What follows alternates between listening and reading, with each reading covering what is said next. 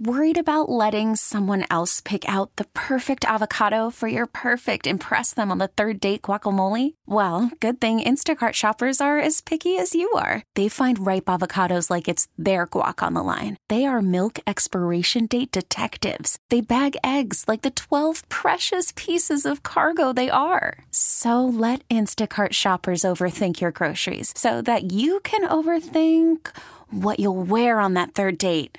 Download the Instacart app to get free delivery on your first 3 orders while supplies last. Minimum $10 per order. Additional terms apply. Odyssey celebrates Mother's Day. Brought to you by T-Mobile. You can count on T-Mobile to help you stay connected on America's largest 5G network. 97.1 FM Talk Podcast. The Marc Cox Morning Show is brought to you by Thomas Helbig and Bob Kershaw with the Retirement Advisory Group, retirementkey.com. The Marc Cox Morning Show. I want to compliment your show on how fair and level-headed everything you guys talk about. Who is this guy? He's saying what we've been saying forever. Maybe what we need from a conservative standpoint is the Marc Cox Morning Show. I respect that we don't agree. Listen to both sides. This, let's get it on, is the Marc Cox Morning Show.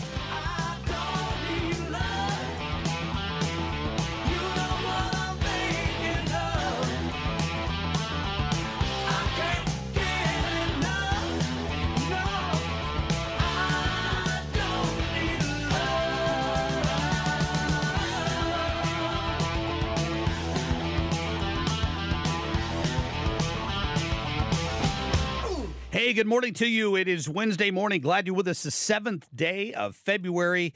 You're listening to the Marc Cox Morning Show, and we are trying to get all of the things going on covered this morning, from the border bill to this immunity ruling against President Trump. All of it, including the guilty plea from the Michigan school shooter's mom. We're going to get you a live report on that at about 7:35. To me, that seems like something that's been long overdue in this string of underage kids committing these mass shootings. Why are the parents never held responsible for any of this? Maybe this is the start of a new trend. We'll talk to Jeff Monosso about 7:35 this morning. A few traffic problems out there, so we'll keep you up to date on that through the morning. Right now, though, let's get to the top stories. Carl, please. The Marc Cox Short List. We are here today to authoritatively express that President Trump did not commit an insurrection, and we believe Congress has a unique role in making that declaration. Yeah, that is Matt Gaetz, where they have introduced a resolution in Congress in the House side to make it very clear there never was an insurrection, period. he started to put one of the hostages in like a headlock, and he had the knife to her throat. Suddenly, a sniper opening fire, shooting the suspect dead. How about that? In Florida, a happy ending to a bank standoff when the SWAT team was able to take out the suspect through a bank window.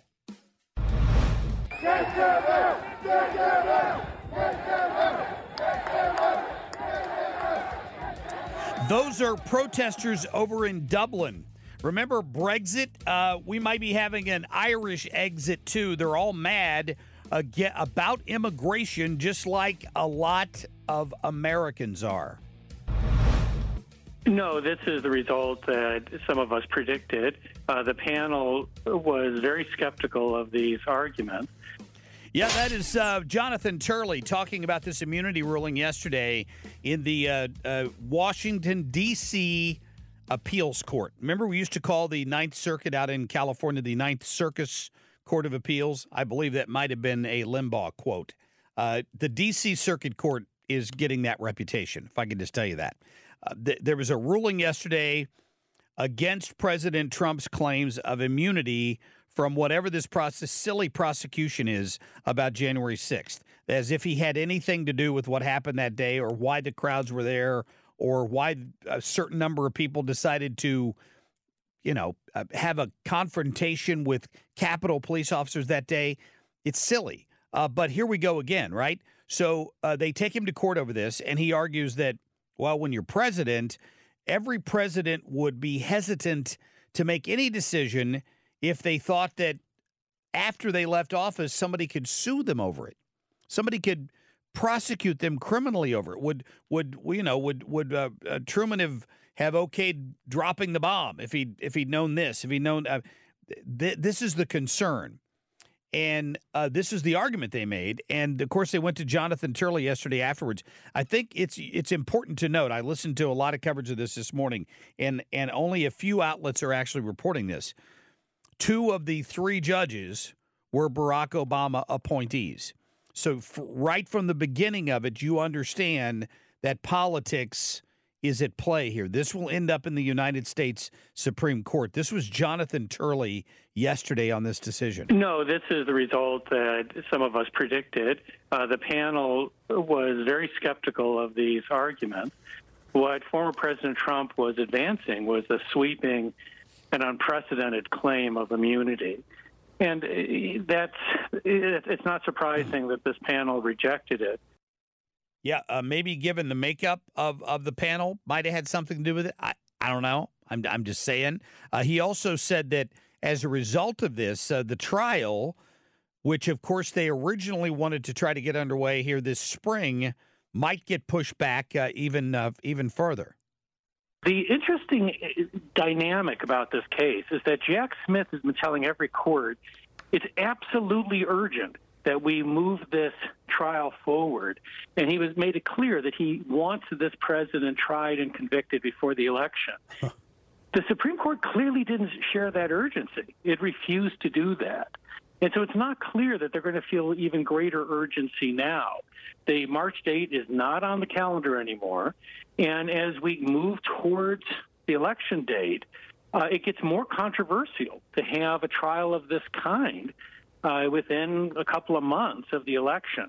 Yeah, I think that's going to be a big decision here. Remember when James Comey was investigating Hillary Clinton, and their biggest concern was, and I'm pretty sure the reason why she didn't get indicted, because he stopped it from even getting to that point at the DOJ when he made his big announcement about Hillary Clinton. And although they found thousands of emails that were classified documents that should never have been used on private email, he didn't think any prosecutor, he made the assumption that no prosecutor would take her to court over that, which was clearly out of his wheelhouse. He had no business doing that. But it does speak to the fact that, in general, the Department of Justice has been hesitant to do things so close to an election that might influence the outcome of the election. So you have to wonder if this thing is going to get pushed back to an August or September start. Is the DOJ going to look at that and say, we can't do this because this could influence the outcome of an election? I don't know. Under Merrick Garland, probably not. But there have got to be some career people in that department who are going to make that case. You have to hope. I hope so. Anyway. All right, coming up, here's we got Genevieve Wood. We'll talk a little bit more about why the border bill was so bad, despite what some people on the left and a few on the right want to tell you about it. And more on the effort to allow parents to monitor public schools, so you know when there are policies or content that you're not happy with. One state is already doing that. Worried about letting someone else pick out the perfect avocado for your perfect impress them on the third date guacamole? Well, good thing Instacart shoppers are as picky as you are. They find ripe avocados like it's their guac on the line. They are milk expiration date detectives. They bag eggs like the 12 precious pieces of cargo they are. So let Instacart shoppers overthink your groceries so that you can overthink what you'll wear on that third date.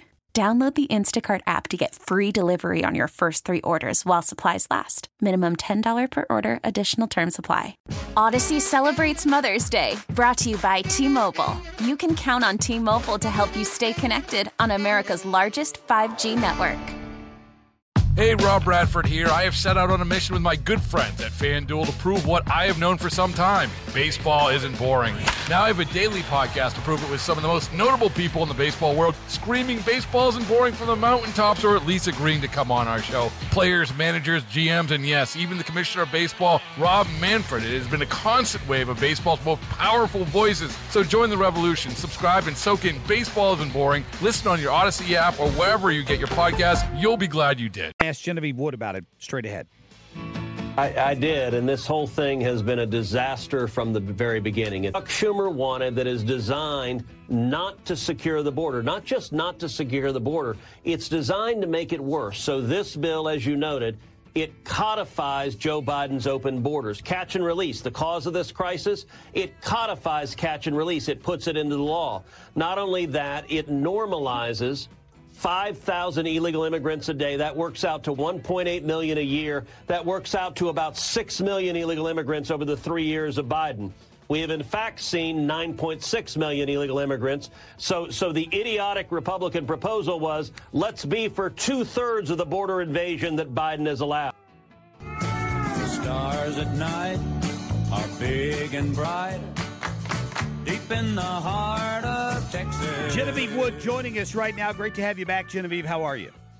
Hey, good to be with you, Mark. Absolutely. You know, everybody's talking about the fact that the border bill has died, and Chuck Schumer's clearly pretty angry about it. But, man, Ted Cruz just nailed it there. I mean, he talks about the fact that what were they thinking that we were going to agree to, only making the problem 2/3 as bad as it is right now. And that's, I think, being even generous right there. Yeah. No, I mean, you're absolutely right.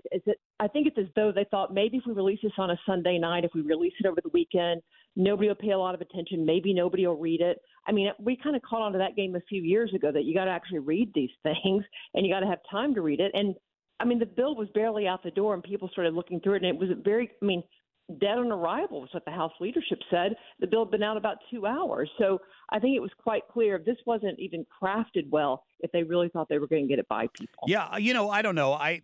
You don't have to read all 350 pages of it.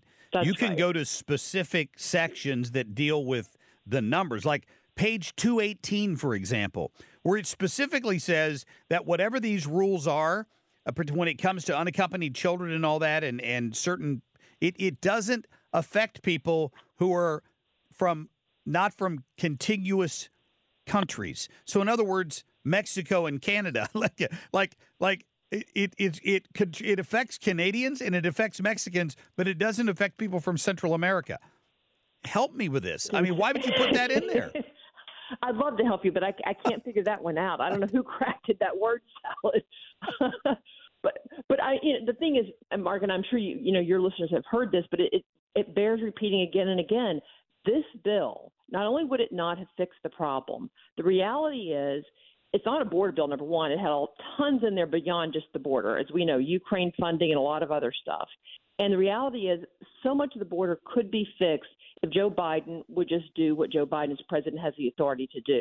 But he's not willing to do it. So this is a lot of blame shifting. The White House doesn't want to deal with this issue. So they want to say, well, Congress has to act. They must do something. We need immigration reform. There's no doubt about that. But the problems that we have today on the border, the president of the United States could fix. He could remain in Mexico. I mean, all the executive orders that he threw out when Trump left office, he could reinstate because those were working, remain in Mexico policy being one of them. But there were many. He could reinstate those without Congress even having to vote or even be in session. He could do all that on his own. And we may or may not love presidents, issuing executive orders. But the reality is he could do that and fix this problem right now. And then Congress could take up the real issue of immigration reform and how long it may take to process and get people in legally and so forth. That could be a fight for another day. But the emergency that we have on the border right now, people just pouring over it, people getting in, not having any idea who they are, he could fix that today. And that's what people need to, I think, really understand. The president, he is lying to them when he says Congress has to act. That is not true. Genevieve, I have to ask you about this exclusive interview the Daily Signal did with the Indiana Attorney General. I love this. This is an online portal for parents to be able to monitor the policies, the content, the curriculum at public schools. How is this going to work? Well, I think it's a great idea. First of all, this is something that hopefully spreads beyond just Indiana, because parents deserve to know what's going on in their schools. Certainly public schools that we all pay for, they deserve to know what kind of content is being taught to our children, whether it's, sex ed, whether it's, you name it. They deserve to know what's being taught to their kids. Yeah, it's true. And, this one, if the school district, questions them on it, they're going to post the whatever their issue is with it. Is that what you said, Yeah, Kim? if the district denies the allegation, they're going to post that the district denied it. Yeah, so it kind of puts them in the spotlight, in other words.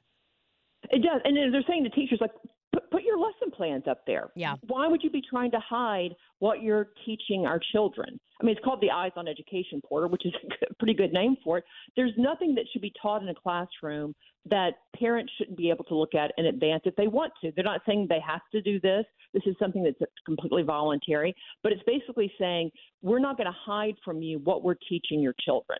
And I think it ought to be just common sense.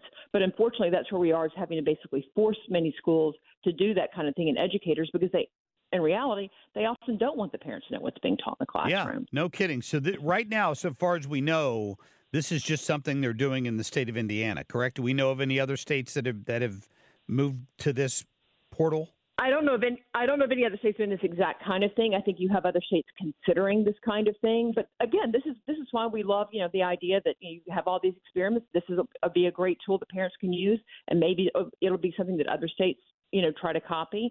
I think it's a great idea. Yeah, absolutely. And you can go into the Indiana University. It's high schools, public schools, and it's upper schools like Indiana University School of Medicine. I see on there. You can go in and check out. Good stuff. DailySignal.com is where you can find out more about all of that stuff. And I tell you what, Genevieve, always love having you on. Thank you.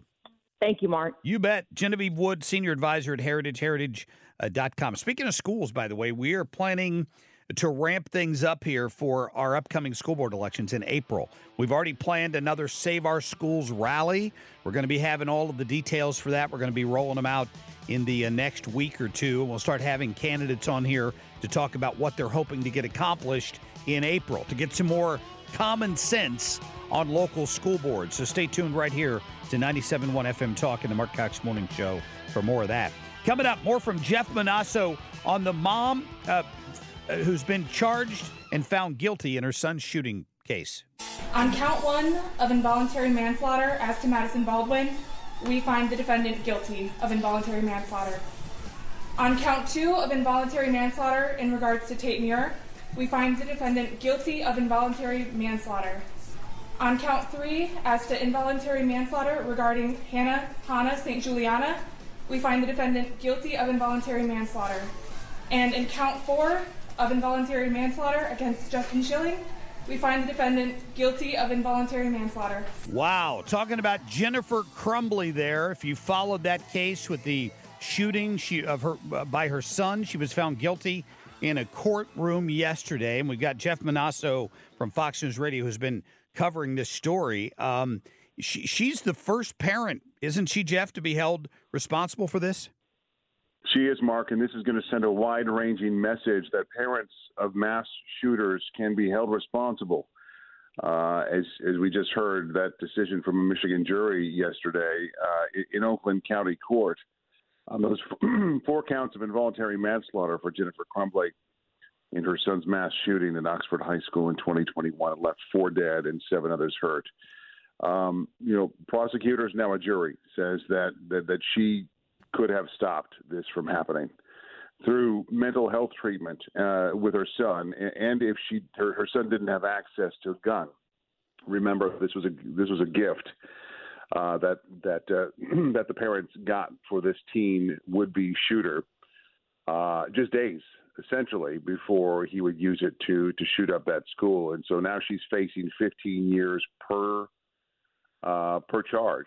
So up to 60 years in prison when she is sentenced in the coming months. We think it's going to be April.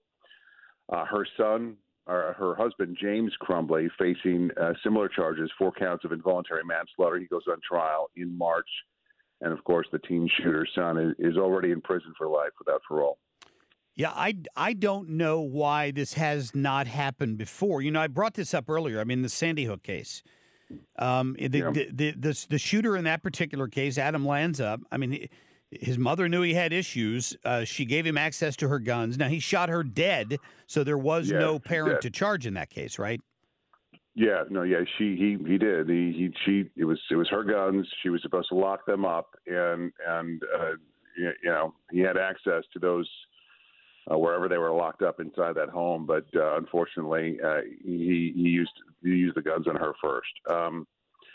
But you know, there's a track record here in terms of the texts, in terms of the messaging. I mean, just days before the shooting, school administrators had contacted the Crumblies about their son. He was caught searching for ammunition on his phone during classes, and on the day of the shooting, a teacher found scary drawings by this teen with a figure of a gun and a person who was shot. The parents were contacted. The mom was brought in to the counselor's office, the principal's office, along with their son, and they talked it out. The school wanted Jennifer Crumbly to take her son home. She refused. He was never checked. His gun was in his backpack the entire time, even when he was in that office. They let him go back to class, and he shot up the school. Jeff, this is Kim. I think that's the difference in this case, is because you know there are parents who do seemingly everything right. They're very plugged in. They're getting their kids help, and these things can sadly still happen. But I think in this case, it looks like they were able to really prove negligence. I even know that the mom, Jennifer, had testified saying, yeah, looking back, I wouldn't have done anything different in the way that I was parenting my son. Yeah, calling her son the manipulator in this and blaming her husband because he was the one that kind of kept control in terms of hiding the gun in the home. Jury didn't buy it.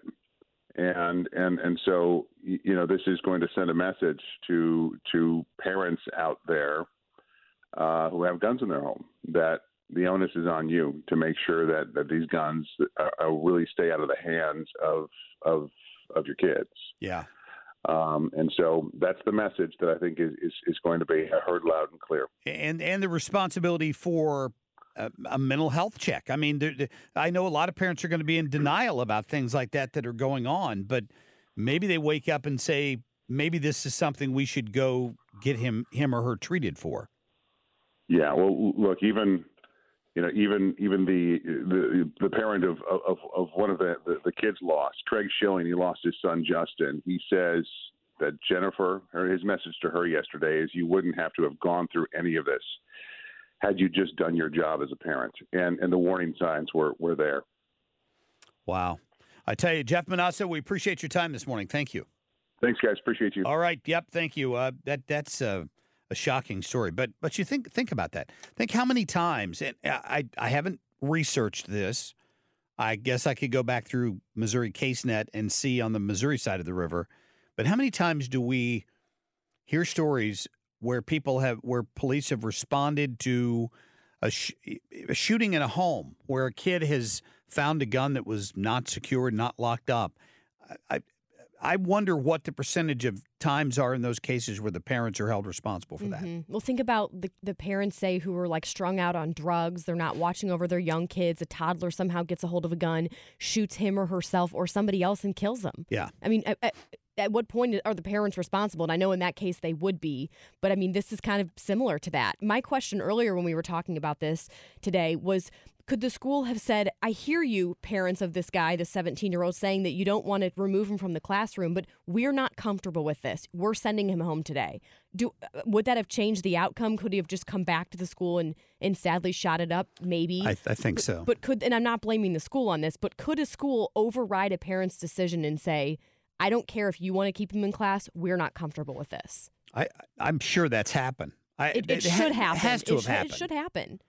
Right? Yeah. Because it's their duty to protect the kids, right? Yeah. So parents could be delusional. And you were talking earlier, too, that a lot of these teachers we're hearing from, that I've heard from specifically say when they have parent-teacher conferences about an issue they're having in class with one of their students, time and again, the parents are siding with their kid. They're in denial that there's an issue, and they blame the teacher.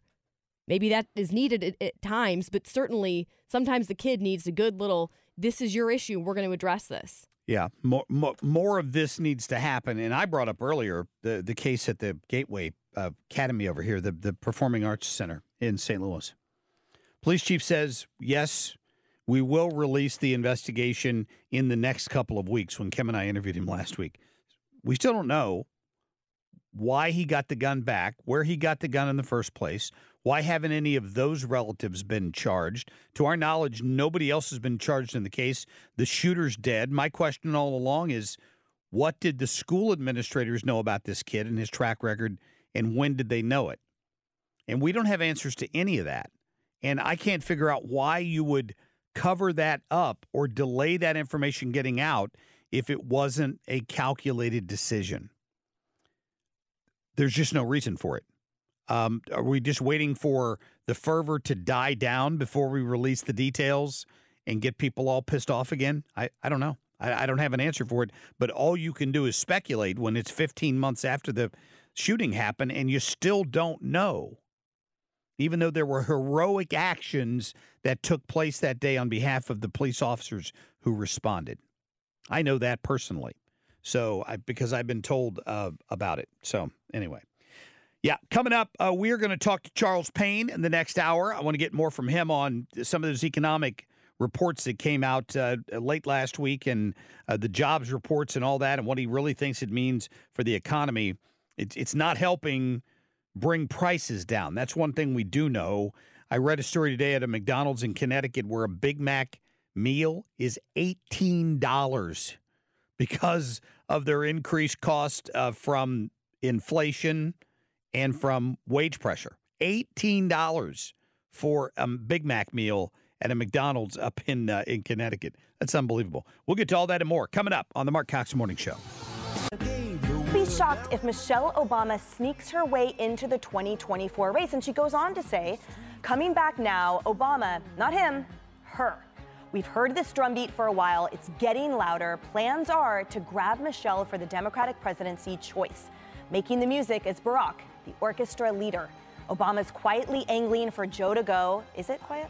He's weaseled up to this for a few weeks. A Joe flop out offers probability that Michelle could wiggle in. That is a report by Cindy Adams in her gossip column in the New York Post. That was Fox News talking about it yesterday on Outnumbered.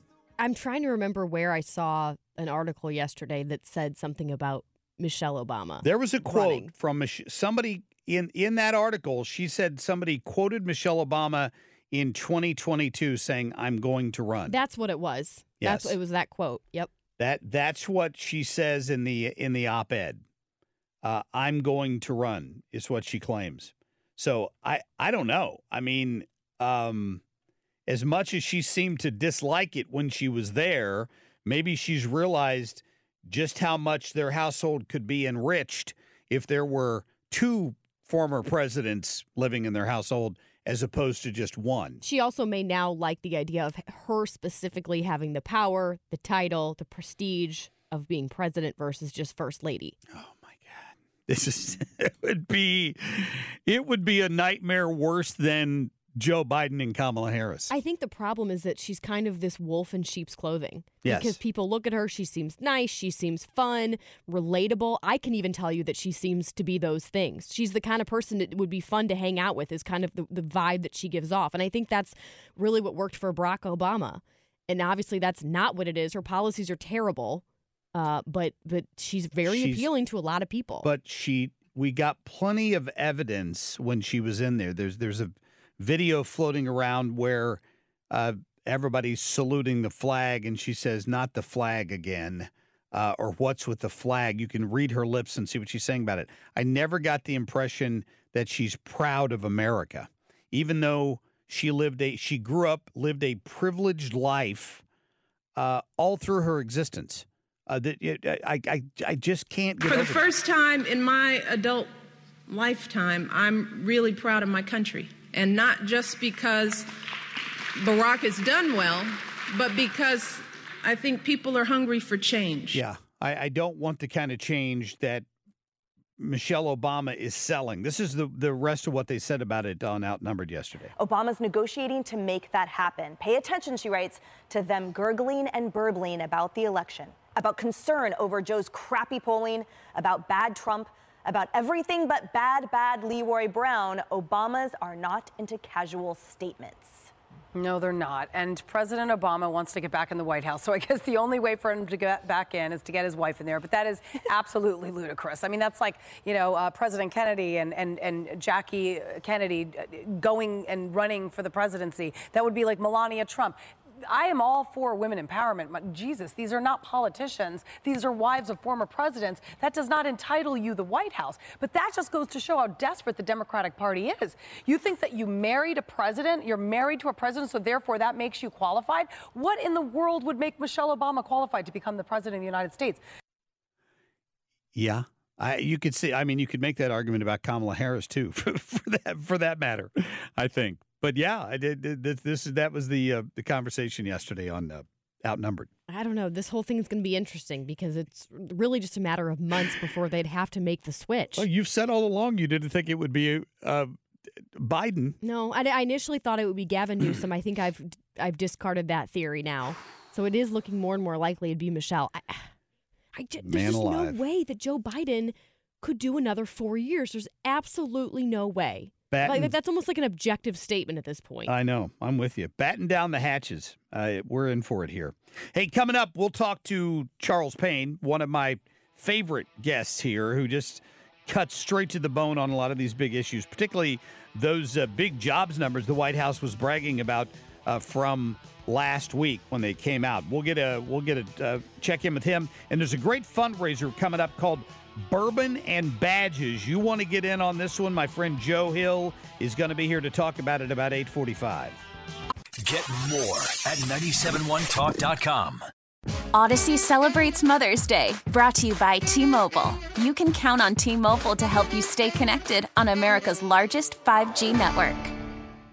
Hey, Rob Bradford here. I have set out on a mission with my good friends at FanDuel to prove what I have known for some time. Baseball isn't boring.